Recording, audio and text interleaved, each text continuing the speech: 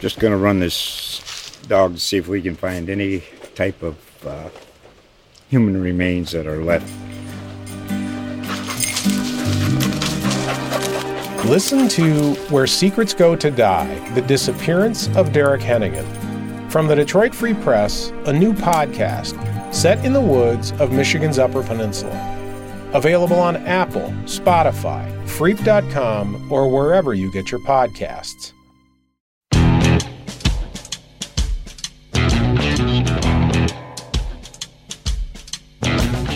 Hello, and welcome to another episode of the Forward Press Podcast by Golfweek.com. I'm your host, David Dusek, and this week my guest is Steve DiMeglio, senior writer with Golfweek and USA Today's lead golf writer. Steve is in the Chicago area right now covering the PGA Tour's second leg of the FedEx Cup playoffs, the BMW Championship at Medina Golf Club. In the conversation you're about to hear, Steve and I discuss the slow play controversy that is unfortunately rearing its ugly head once again on the PGA Tour. We talk about Tiger Woods and what to expect going forward. We do preview the BMW Championship, and then Steve and I try and give an accurate over-under on the number of delicious hot dogs Steve is going to eat while he is in the Chicago area.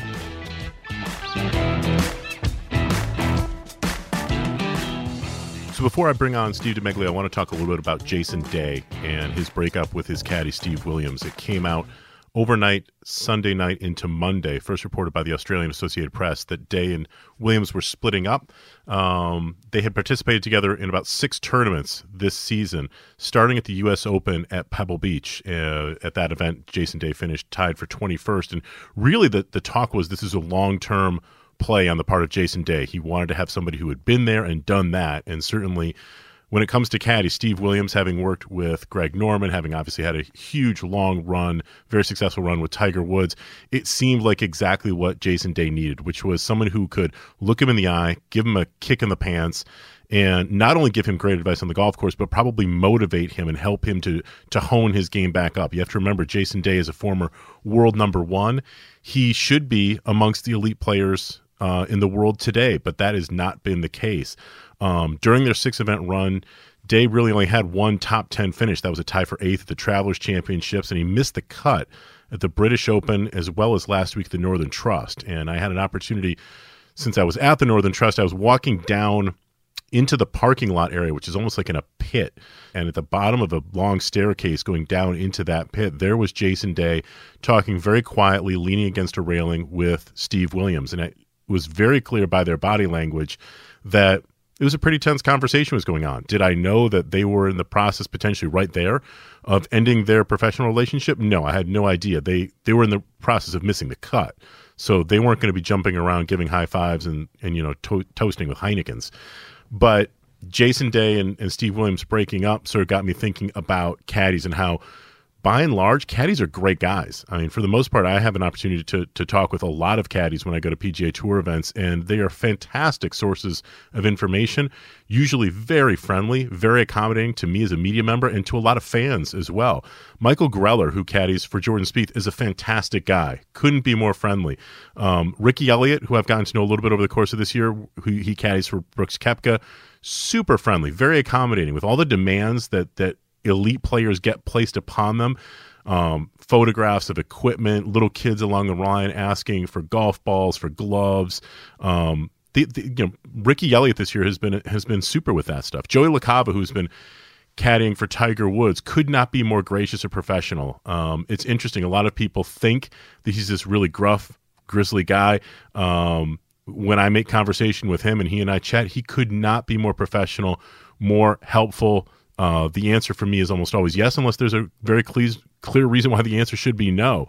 So to me, caddies are fantastic. And for Jason Day, who I think the world of, he is loaded with talent. He should be winning. He should be contending. Jason Day should right now be in his prime, and he's not. Statistically, he is the only person to ever finish a PGA Tour season with a strokes gained putting average over 1, which is just unfathomably good.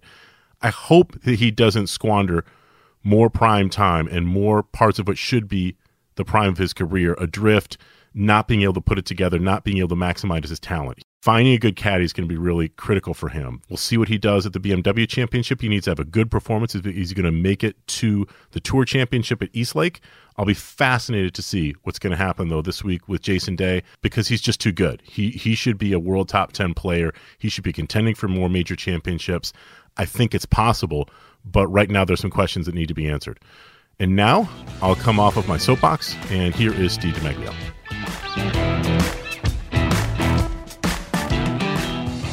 So, Steve DiMeglio, you are just outside of Chicago, Illinois. It's the BMW Championship this week. And where are you? I'm in a place called Wooddale, Illinois. As the crow flies, probably about 4.5 miles from Medina Country Club. And it takes me, it's 6.1 miles to get to Medina. So in traffic, it's a little traffic, probably 10 minutes. So that's easy drive. That's perfect for you for when you're training for your 10K, because I know how much you love to go out running before you go follow guys on the golf course.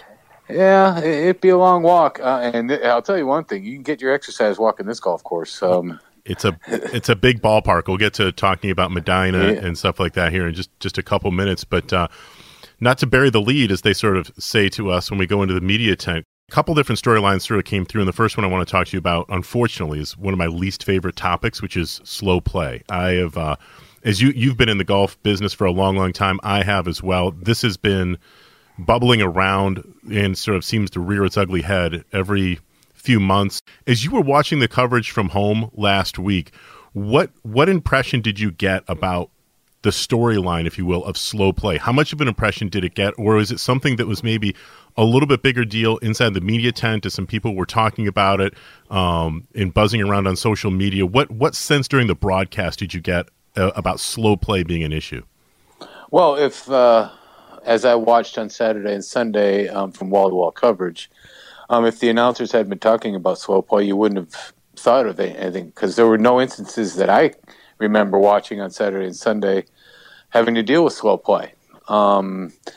And I think that has a lot to do with players playing in twosomes as opposed to playing in threesomes. That'll help. Yep, that'll help. But, I don't know if the right word is unfair to Bryson that now, as far as I know, there was no video shot of Bryson and what he did on when he took 2 minutes and 20 seconds to hit his putt. It was basically all the screen grabs of the PGA Tour's webcast of that of that hole.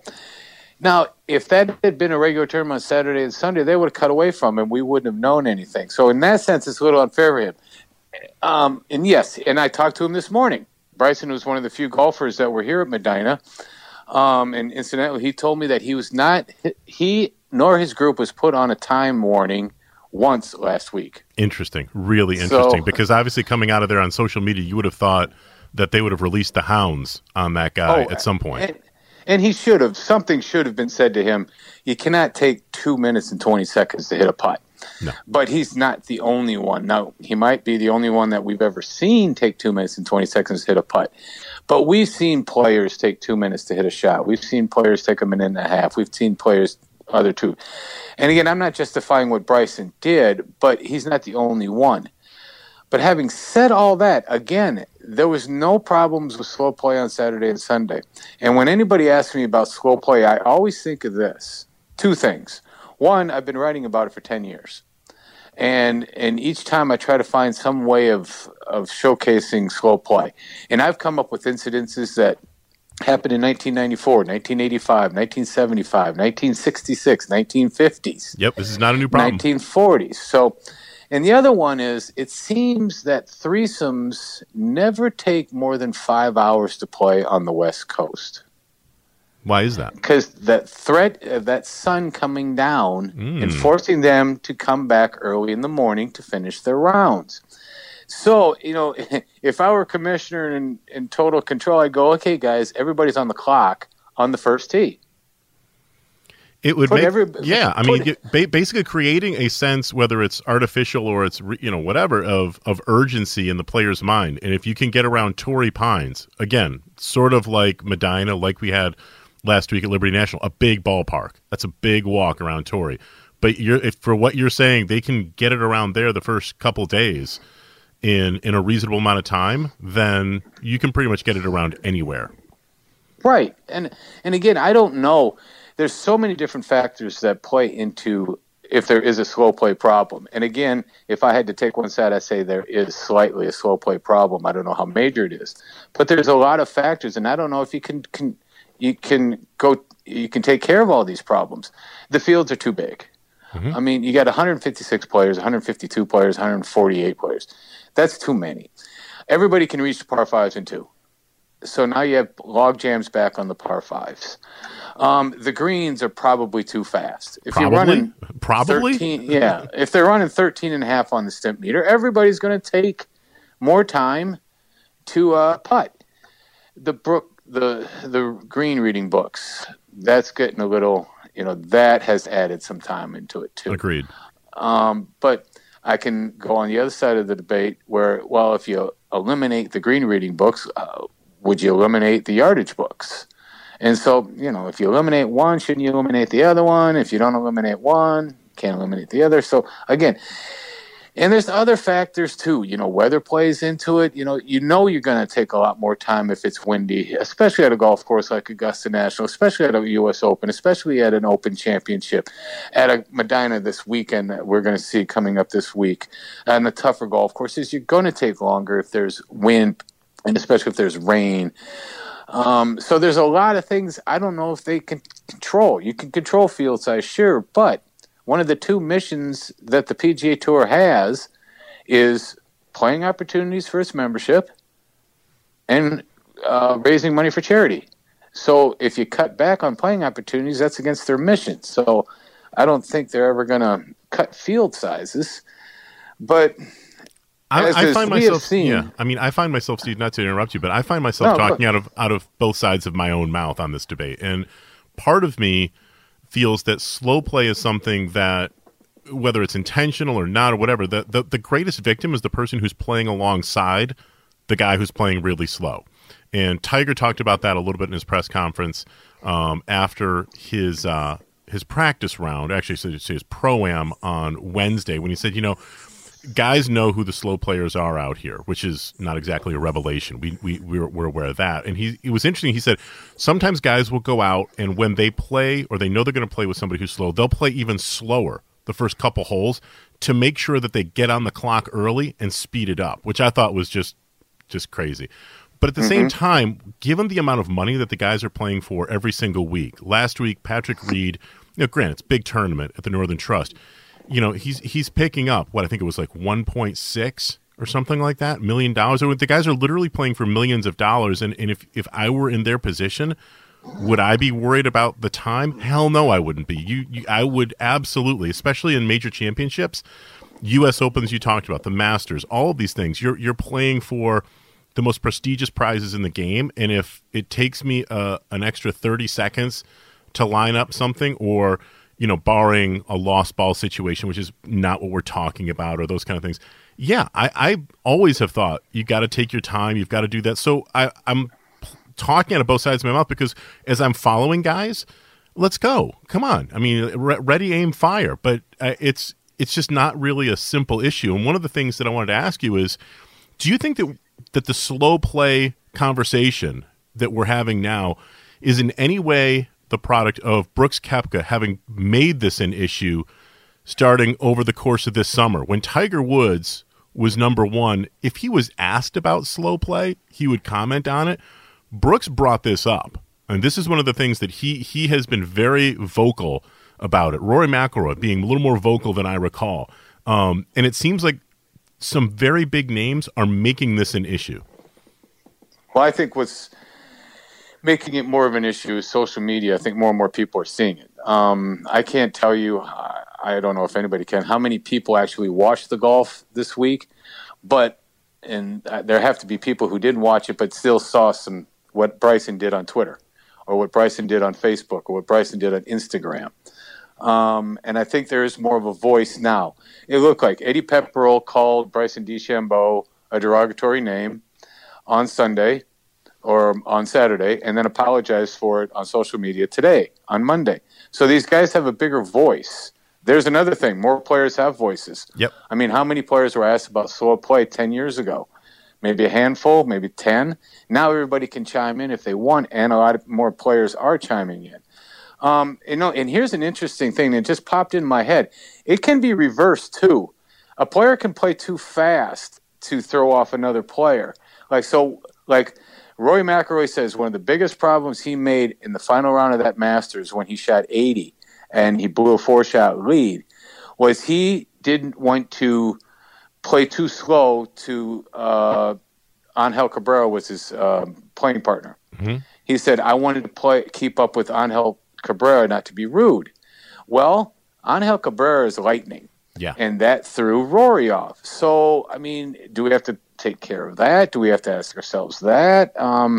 Is somebody playing too fast? I don't know. And again, and I hate to use it, this isn't going to be solved quickly. Well, and that was sort of leading into my next question, is that 5 years from now, are we still talking about slow play, or is there a fix? I think we'll still be talking about it because I think, one, I hope Jay Monahan, the PGA Tour commissioner, has turned a little bit of the corner when he absolutely insisted that there is no slow play issue on the PGA Tour. Well, there is certainly an issue. I mean, whether it's right or wrong, whether there is a slow play problem or not, you can't have players sniping at each other. No, that's bad for the brand. You can't call up on Twitter and see people tweeting, I'm quitting watching the PGA Tour because I've seen this, or that. I can't take it anymore. You can't have that. So there is some sort of an issue out there. They have come out and said that they're going to address it. They're going to look at ShotLink data. They're going to look at other factors. I would hope that the Players Action Council, Advisory Council, gets together, has a meeting with Jay, has a meeting with the board of directors, the player board of directors, and they come up with a list, a task force, if you will call it, and say, so what do we do? I mean, do we limit field sizes? Well, we can't do that because we have playing opportunities. Okay, do we time them? Do we have a walking official? And you are on the clock over and over and over again. Do we start finding them? There's the other thing. There is no deterrent right now. Nope. For a slow play penalty is, when's the last one? I can't even remember. It's been so long. There have been so few. But if they knew, all right, it's a shot, or if they knew it's 2 shots, or like if you've been warned the very next error that you make, boom, that's a shot or 2 shots, or 50 FedEx Cup points, or 100 FedEx Cup points, or a fine that would really, really matter. I think they have to look at all of these things. And again, I don't know. I've rarely seen. Okay, we know what happened with Sergio when he was regripping at the PGA Championship at Bethpage Black, and the crowd got on him. I can't think of many other times, or I can't even think of any other time, where the fans that are there are jumping all over the players to play faster. It's when people say the game of baseball is too slow. I tell you what, I've never heard that when I've been at a game. Yeah, I've never heard anybody arguing at a game. I agree. I mean, I don't think anybody at Wrigley Field's arguing that the game's taking too long, or if you're at Fenway, the game's taking too long. If you're at Wrigley Field, that's just more time to drink Old Styles and soak up the sun. I mean, so you can never have enough time for that. I get everybody's point. I was out there walking. I think I was walking with Jordan Spieth on Friday, and I was talking with a writer who was putting together a slow play story that's going to probably come out at some point this week, if it's not already out. I haven't checked. And this person was really adamant about, like, oh, this is terrible. It's a big problem. And the first thought that crossed my mind, and you sort of touched on it, is, well, this is nothing new. And I think I probably came off really pessimistically in the conversation, because I honestly agree with you. I don't see, number one, an obvious and easy fix, and number two, I'm very pessimistic about anything really substantively happening and this really going away. I think that the television audience, when they are watching, because the show that you're watching is produced, you can move from hole to hole and place to place. If there seems to be a holdup at one particular spot with a player, they simply break away, and you see that player eventually hit their shot, either live when they can come up to it, or on delay. And when you're at the tournament, and I've had a chance to walk around and I see the broadcast happening, and then people will text me 2 or 3 minutes later asking about a shot that I know happened a while ago, then you sort of see often that there's a stagger. I just don't see this thing as being such a big deal for the TV audience. I do, like I said at the beginning of this, feel for sometimes the players who are playing with people who are slow. Part of me thinks that you have to adapt. One of the guys who's having trouble adapting right now, obviously, is Tiger Woods. I had a chance to walk with him during his Pro-Am on Wednesday. He didn't hit a single full swing shot on the back nine. Seemed to be able to right the ship in terms of his ability to hit shots. He had some fantastic drives on Thursday, shoots 75, then withdraws first thing Friday morning. What was your reaction, Steve, when you heard the news that Tiger Woods had withdrawn from the Northern Trust? Well, I wish I had been there, so I would have had a better understanding. I would have had a first-hand look at it. It's never a good sign. It's never. I can't remember what player told me back after when Tiger came back from his fusion surgery that every little ache and pain that we hear about or every pain that Tiger talks about is going to be an alarm clock going off. Your back is fused, and you have some metal in there now. And now it's metal on bone. That is how much better, how long can it last? So any minor injury with him or any major injury, a mild oblique strain isn't minor, even though it says mild. You have to wonder, is it more than that? Is there more to this than what we've been told? But like what I heard from play, and I talked to some people that were there walking with him, that Tiger looked fine Tuesday. He was not fine Wednesday, but physically looked fine on Thursday. So it is day to day with him from now on until his days are done. But it's never a good sign when Tiger's WDing. It's never a good sign when you see him. I don't understand. He comes off the overnight flight over to Royal Portrush, and he's at the golf course within 2 hours hitting golf balls. Did you really need to get that first look on a Sunday morning after coming off of a flight, an overnight flight? And he looked groggy. He looked out of sorts that first day he was at Royal Portrush for the Open Championship. It was pouring out rain at the PGA Championship, but he looked fine. Mm-hmm. Now he didn't play well there, but we weren't concerned by, hey, is he okay? Is he okay? Is he okay? But now, when we see him, it has been at Royal Portrush. We were wondering, especially the first 2 days, when he was in practice rounds, is he okay? But then we saw him on Wednesday, and then we saw him in the first two. Now, again, he missed the cut, but he looked fine Thursday and Friday, especially Friday. So, again, does what he's accomplished this year at Augusta National now seem more improbable to you, given the fact that he has played as little as he's played this season and came out and said that he can't practice as much as he wants to and certainly can't practice as much as he used to, which to me, I look back at what he did at the Masters, and it's just that much more remarkable to me. Well, to me, I take the other look because he had no issues going into Augusta, and he had played quite a bit of golf. He played Farmers, he played L.A., he played Mexico. He did WD from Arnie's, but then he went and played the Players, and then he went deep into the match play. He went out and had that friendly, nice, comfortable walk around the golf course on Sunday at Augusta. We saw him on Monday, he looked great. We saw him on Tuesday, he looked great. We saw him on Wednesday, he looked great. He had a different look. So up to then, it's still remarkable that he won the Masters from where he was one time, 2 years ago, a year ago. But now I don't think the fact that he hasn't done anything since then makes that even more remarkable because we weren't thinking about it back then. He was a fit man that we were watching play golf. And going forward after that, his year has sort of just been so odd. And it strikes me as you're saying that. What is your biggest concern with regard to Tiger and success, however you sort of want to define it, going forward? Is it the back, or is it the lack of practice time that he's going to be able to put in because of the back? Because to me on Thursday, he looked extremely rusty. There were specific shots that looked brilliant. I thought he drove the ball well. He was on a couple holes 30 yards past JT Poston and Scott Piercy. He was really moving it. He hit some putts that looked good. He hit some irons that looked terrible. He to me was the definition of rusty. And I can tell you that I was talking with Joey LaCava on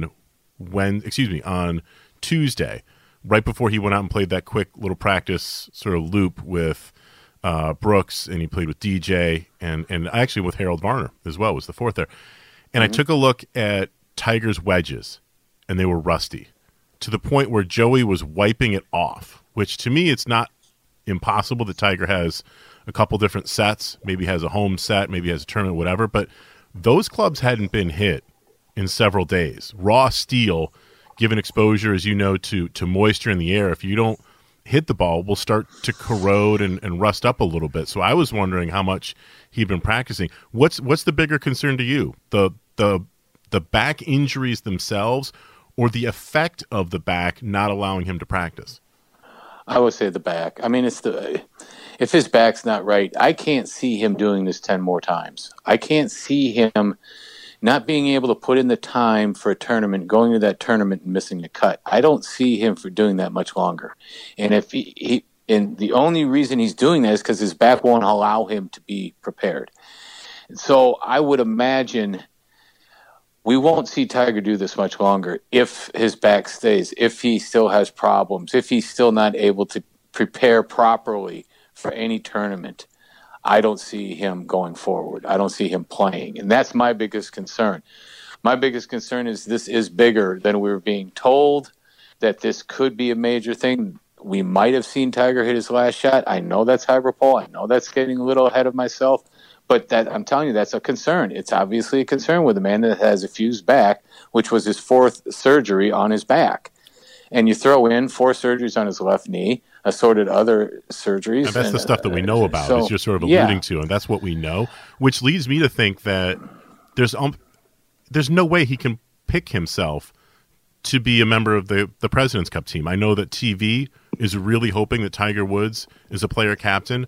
I'm sure the PGA Tour is hoping he's going to be a player captain. I'm sure Tiger wants to be a player captain. He I think wants to compete as much as ever.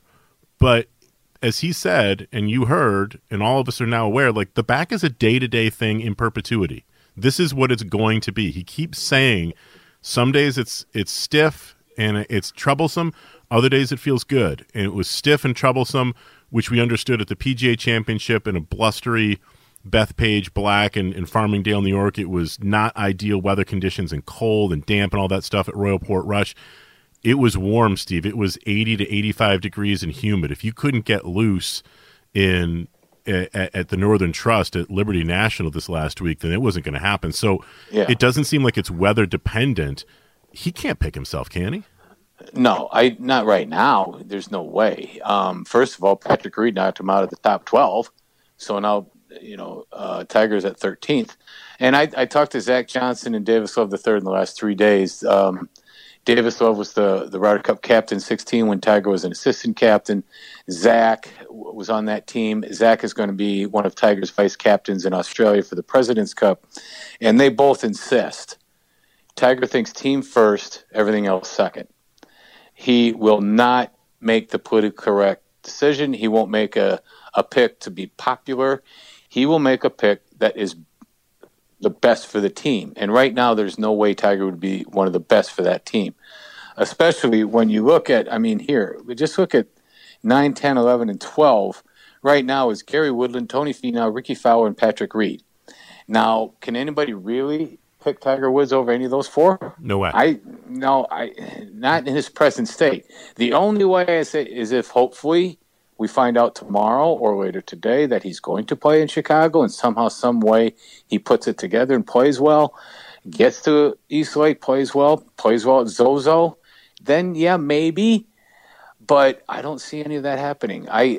There's nothing that's happened in the last week and a half to 2 weeks that would lead me, or I think you, to believe that's going to happen. I mean, an individual round, yeah, absolutely. I think if he's feeling good, he knows Medina. He's had success at Medina. He won a PGA Championship there. Like, he was on a Ryder Cup team, a losing Ryder Cup team, but he was there. He knows the course backwards and forwards, and I think that if he's feeling good, can put together a round or two. But right now, I don't see anything that leads me to believe that he is, 72 hours away from having a top 3 or top 5 finish. And he needs to put a couple of those things together. One of the reasons why he needs to put that together is Tiger Woods is going to go into the BMW Championship number 38 on the FedEx Cup point list, which means he's outside of the top 30, and that would be the invite to get into the Tour Championship. Looking ahead to the BMW, where you are at Medina, tell me a little bit about the golf course and when you think about it and hear about it, what are the things that go through your mind when people are talking about this venue? Well, first of all, for those of you who don't know, this is where Tiger won the 1999 PGA Championship by one shot over Sergio. This is where he won the 2006 PGA Championship in a much more comfortable advantage. That was over Luke Donald. Yes, and this is where the United States Ryder Cup team couldn't hold on to a 10-4 lead in the 2012 Ryder Cup, and the Europeans won the Ryder Cup 2012. You think of Medina, you think beast. You think big ballpark. And now, granted, there's 3 golf courses here, but this place is massive. It's a huge property. They're playing Medina number 3, which is a long golf course. I walked about 4 holes today.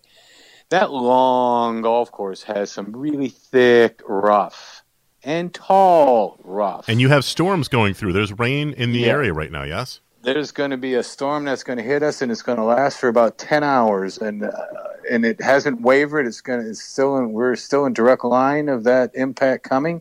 It's supposed to be here in about an hour and a half. That'll soften an already softened golf course.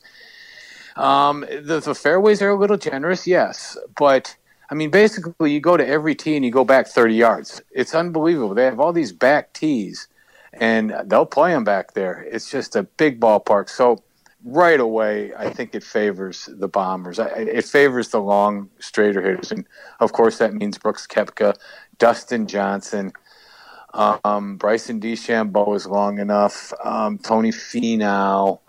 Phil Mickelson played 14 holes this morning, and I talked to his coach afterwards, and he just said the rough is just brutal. It's absolutely brutal. And the greens are a little pitched, too much pitch in the greens. And so right now they are slow, and they better remain slow, or the greens are going to become a major hazard for the players. But this is just a big boys ballpark, and you better bring everything you've got. And the longer you are, the better you are. So that's what the players have in store for them. And it's a great ballpark. Believe me, it's the par 3 17th, the par 3 13th, 2 great par 3s. The par 3 second hole, great par 3s over water. Great par 5s. One of the par 5s right now, Mickelson played it at 660 today. I mean, 645. And he hit driver on the button. He hit 3-wood on the button. He was 55 yards short. It's massive. And there's no wind. There's hardly any wind out there today. So it is soft. Let me ask you this. So one of the players who ended up having a nice week in terms of collecting FedEx Cup points was Jordan Spieth. Spieth had a really solid first 2 rounds. Didn't put it together on Saturday. He and Dustin Johnson both struggled on Saturday, but then Jordan came back on Sunday and had a really nice finish, and he's going to enter the week at number 44 on the FedEx Cup point list, up from number 69. So he did what he needed to do. From the sounds of what you're describing, Spieth putted really, really well, but I think he putts fast greens really well. I've always wondered how successful and how comfortable he is when the greens get slow. And if there's a lot of moisture coming from this storm and the greens are soft, yeah, the greens being soft is nice for your approach shots and being able to stick it in there, and that's all that's great. But how do you think this course matches up with Jordan, and do you think that he's capable right now of putting together 4 rounds? He put together 3 rounds at Liberty National. Mm-hmm. Do you see right now him being able to put 4 together? Well, I have to believe he's feeling as well as he's felt all year long right now. That not only has he given him a chance, not only did he get himself to the BMW, now he's given himself a chance to get to the Tour Championship. And he missed it last year, too, and I think that bugged him. Oh, I know it bugged him. I asked him about it. I know it bugged him. He's 140 points out of 30th right now, and 140 when the points are quadrupled, and a whole lot. Nope. You have to play well. You got to be in the top 15, that top 20. Lengthwise, I don't think this course plays very well for him. But, slow greens, I'll disagree with you. he won an Open Championship at Birkdale. Those greens weren't exactly fast. Fair point. Fair point. He was one shot out of a playoff at St. Andrews that year, and those greens were really slow at St. Andrews in 2015. I think his biggest worry here, he's got to get the ball on the green to take advantage of the best part of his game and one of the best parts of anybody's game in the game. And this is a big ballpark. You got to hit drive. You're going to have to hit driver. You're just going to have to. And this rough is brutal. I guess the only thing you can say if you're not long is this course, nobody's going to be shooting 65. Well, I know the greens are going to be soft, but we're supposed to have sun on Tuesday, supposed to have sun on Wednesday. It can dry out a little bit. But from what I heard about from Mickelson's coaching, from what I saw a couple other players playing the first 4 holes, you get into that rough, it is brutal. And so you got to play from the fairway, and that is a place where really Jordan hasn't played from a lot, as much as he would love to have played from this year. But he's got a chance. I mean, look, Mickelson's a bomber, and and Phil's sitting there at 46. He needs a good week to get to the Tour Championship. There are a number of big name players, who are right now who are above the number 30 line. Hideki Matsuyama at 33, Francesco Molinari at 34. We mentioned Tiger at 38. Ian Poulter at 43. He made a nice move last week, going up from 60. Ryan Moore. There's a bunch of guys. Even J.B. Holmes, who we thought for a little while might be hoisting up the claret jug. He's right now at 52. There are a bunch of players that need to have a good week if they want to get there. Because as explain to people if you make the Tour Championship, you're like, okay, great. You finish the year number 28. It's literally the pot of gold at the end of the rainbow, isn't it? And it's a pot of gold into next year's rainbow, too, because you make the Tour Championship, you get playing spots in the Masters, you get playing spots in next year's Masters, next year's U.S. Open, and next year's Open Championship. And to Harold Varner, who's never played in the Masters, hey, that's huge. It's gigantic. That would mean more to him than the paycheck, unless it's the $15 million paycheck, but you know what I mean. So that's an awful lot of big perks there. Plus, and players will tell you this, one of their favorite tournaments of the year is the Tour Championship at East Lake. One, it's a great historic golf course, East Lake. It's right there in front of you. There's no tricks to it. It's just a beautiful golf course. But you have tee times at like 11:30 in the morning through 1:30. It's very casual. 30 players, 15 twosomes. It's as relaxed a golf tournament as you're going to ever go to. If you're a fan who's in the Atlanta area, if you're somebody who's thinking about going to it, it is as casual a gathering of elite golfers as you're ever going to see. And we've seen some of the greatest golf. I mean, look at what happened last year. Was there a better scene in golf last year than Tiger Woods walking down the 72nd hole with all those people? It was unbelievable. The year before that, Justin Thomas with Xander Schauffele making birdie in the final hole to win the Tour Championship. Justin Thomas winning the FedEx Cup. Justin Rose last year needing a birdie on that final hole to win the FedEx Cup. He makes birdie on the final hole to win the FedEx Cup. When Rory won the FedEx Cup in a 3-hole playoff, he holes out on the 70th hole and finally wins it with a birdie. Billy Horschel came storming out of nowhere to win when he won the FedEx Cup in 2014. Snedeker came out of nowhere when he won in 2012. Billy Haas came out of nowhere when he won. It's always a great tournament. There hasn't been a dull tournament. I mean, and it wasn't dull. I was there when Tiger won in 2007. Yeah, he won. I was there too. It was he sucked the oxygen right out of the state of Georgia, but it was still amazing to see. Yeah, it was still phenomenal golf. And then he won again in 2009, the FedEx Cup, but Phil won the Tour Championship. So, there's Tim Finchem, about as happy as I've ever seen him, standing on the winner's podium with Phil Mickelson on one side and Tiger Woods on the other side. So there's a lot of great golf there. And like you said, it's so casual. It's laid back. The food, the guys love Atlanta. There's a lot of great eating places. And they know it's twosomes, and there's 15 twosomes. And you're teeing off at 11:30 in the morning. And so there's a lot of perks to get to the Tour Championship. A lot of perks. So while you're in Chicago, if it were me, I'd say the over-under on hot dogs eaten would probably be 4.5, maybe 5.5. Are you a hot dog guy? I know you're from Minnesota. So if I was downtown, oh yeah. Oh yeah. I mean there's two places I always wanted to go to when I was covering baseball from 2000 2006. Fenway, because they had the greatest sausages and hot dogs and peppers on the street right outside of Fenway. No argument. And the same thing at Wrigley. I just don't know. It's quite a haul to get down there. You got to get to the train station, then train station all the way down. And I just don't know if I have the time to do that. I think you have to make time to look into those dreamy blue eyes of Chris Bryant, though. I mean, being a Cub fan, for me, it's been a good year. I think that we're 2 games up on those Cardinals right now. But Chicago's just a great sport town. I mean, every time I've been to Chicago, either for this tournament, the BMW, which it's been out there. I think I went to it at Conway Farms. I've been out there for Ryder Cup and for some other events. It's just a big-time sport town. People come out from Chicago and they support surf. It's also, for a cold climate place, 5 months out of the year, it's a rabid golf town too, isn't it? Oh, yeah. You fly in here, you see golf courses, quite a few golf courses. But, I mean, in a big city, it's one of the biggest cities in the United States. Of course, there's a lot of things to do. But one of the things I've always marveled at is, my brother lives here, used to live 3 blocks from Wrigley. Now I think he lives about half a mile from Wrigley. Is you go to the lake, and it looks like the ocean. Yeah.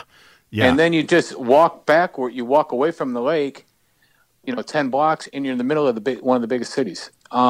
It's unique. And they got a great transit system here. They got the L, they got the bus system here. It's phenomenal. They got a great transit system here. And there's little dive bars almost on every corner. And they don't gouge you to death. Unlike and what we experienced in great. Jersey City and I experienced in Manhattan, where the gouge was pretty much the whole deal. I'll tell you a funny story. So when I was dating the woman that is now my wife, I took her out. A lot of families in the Chicago area, and we went to a little town that basically time forgot called Union Pier, Michigan. And I said, we're going to go out to the lake. We'll swim, go play in the sand dunes. Unbelievable beach. You fly right over it if you're flying from the East Coast into both Midway and O'Hare. And she's like, I wasn't a geography major in college, but I know that beach and Michigan, Chicago area. She's like, what are you talking about? And lo and behold, you go out there, and Union Pier from Chicago is about an hour and a half if traffic, around the Indiana border gets a little bit. And it's idyllic. It's literally it's like Walton Mountain never left, 1952, and just is still going on out there. And Chicago is just such a different vibe than New York or Los Angeles. To me, it is the epitome of middle America. And yes, it's got millions of people and this and that, but I'm sure, Steve, as you head out there this week, that you're going to see big crowds. You've got a big ballpark for it, and it should be pretty amazing stuff. Oh, yeah, and we've played at Conway Farms here, and they've always got a big crowds, and that was a much harder place to get to. It's a lot easier for people, even though it was still easy for them. They make it really good. This is one of the best tournaments there is. Is there any truth to the rumor that Rory McIlroy is going to be getting a police escort back and forth from his hotel again?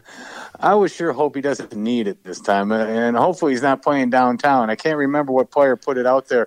Oh, no, it was Evan Priest, the Associated Press writer from Australia, saying, my first time to Chicago, should I stay downtown and drive up each day to Medina? And I don't think he wants to do that. No, I don't think you want to do that at all. I would stay out there in Schaumburg or something like that and just make life easier for yourself. Steve, have a great week out there. I'll look forward to reading your stuff on Golfweek and golfweek.com and up on USA Today. So if people want to follow you up on social media, how can they do it? It's on Twitter, Steve_DiMeglio, DiMeglio, and it's same name on Facebook. Have a great week out there, buddy. You too, big man.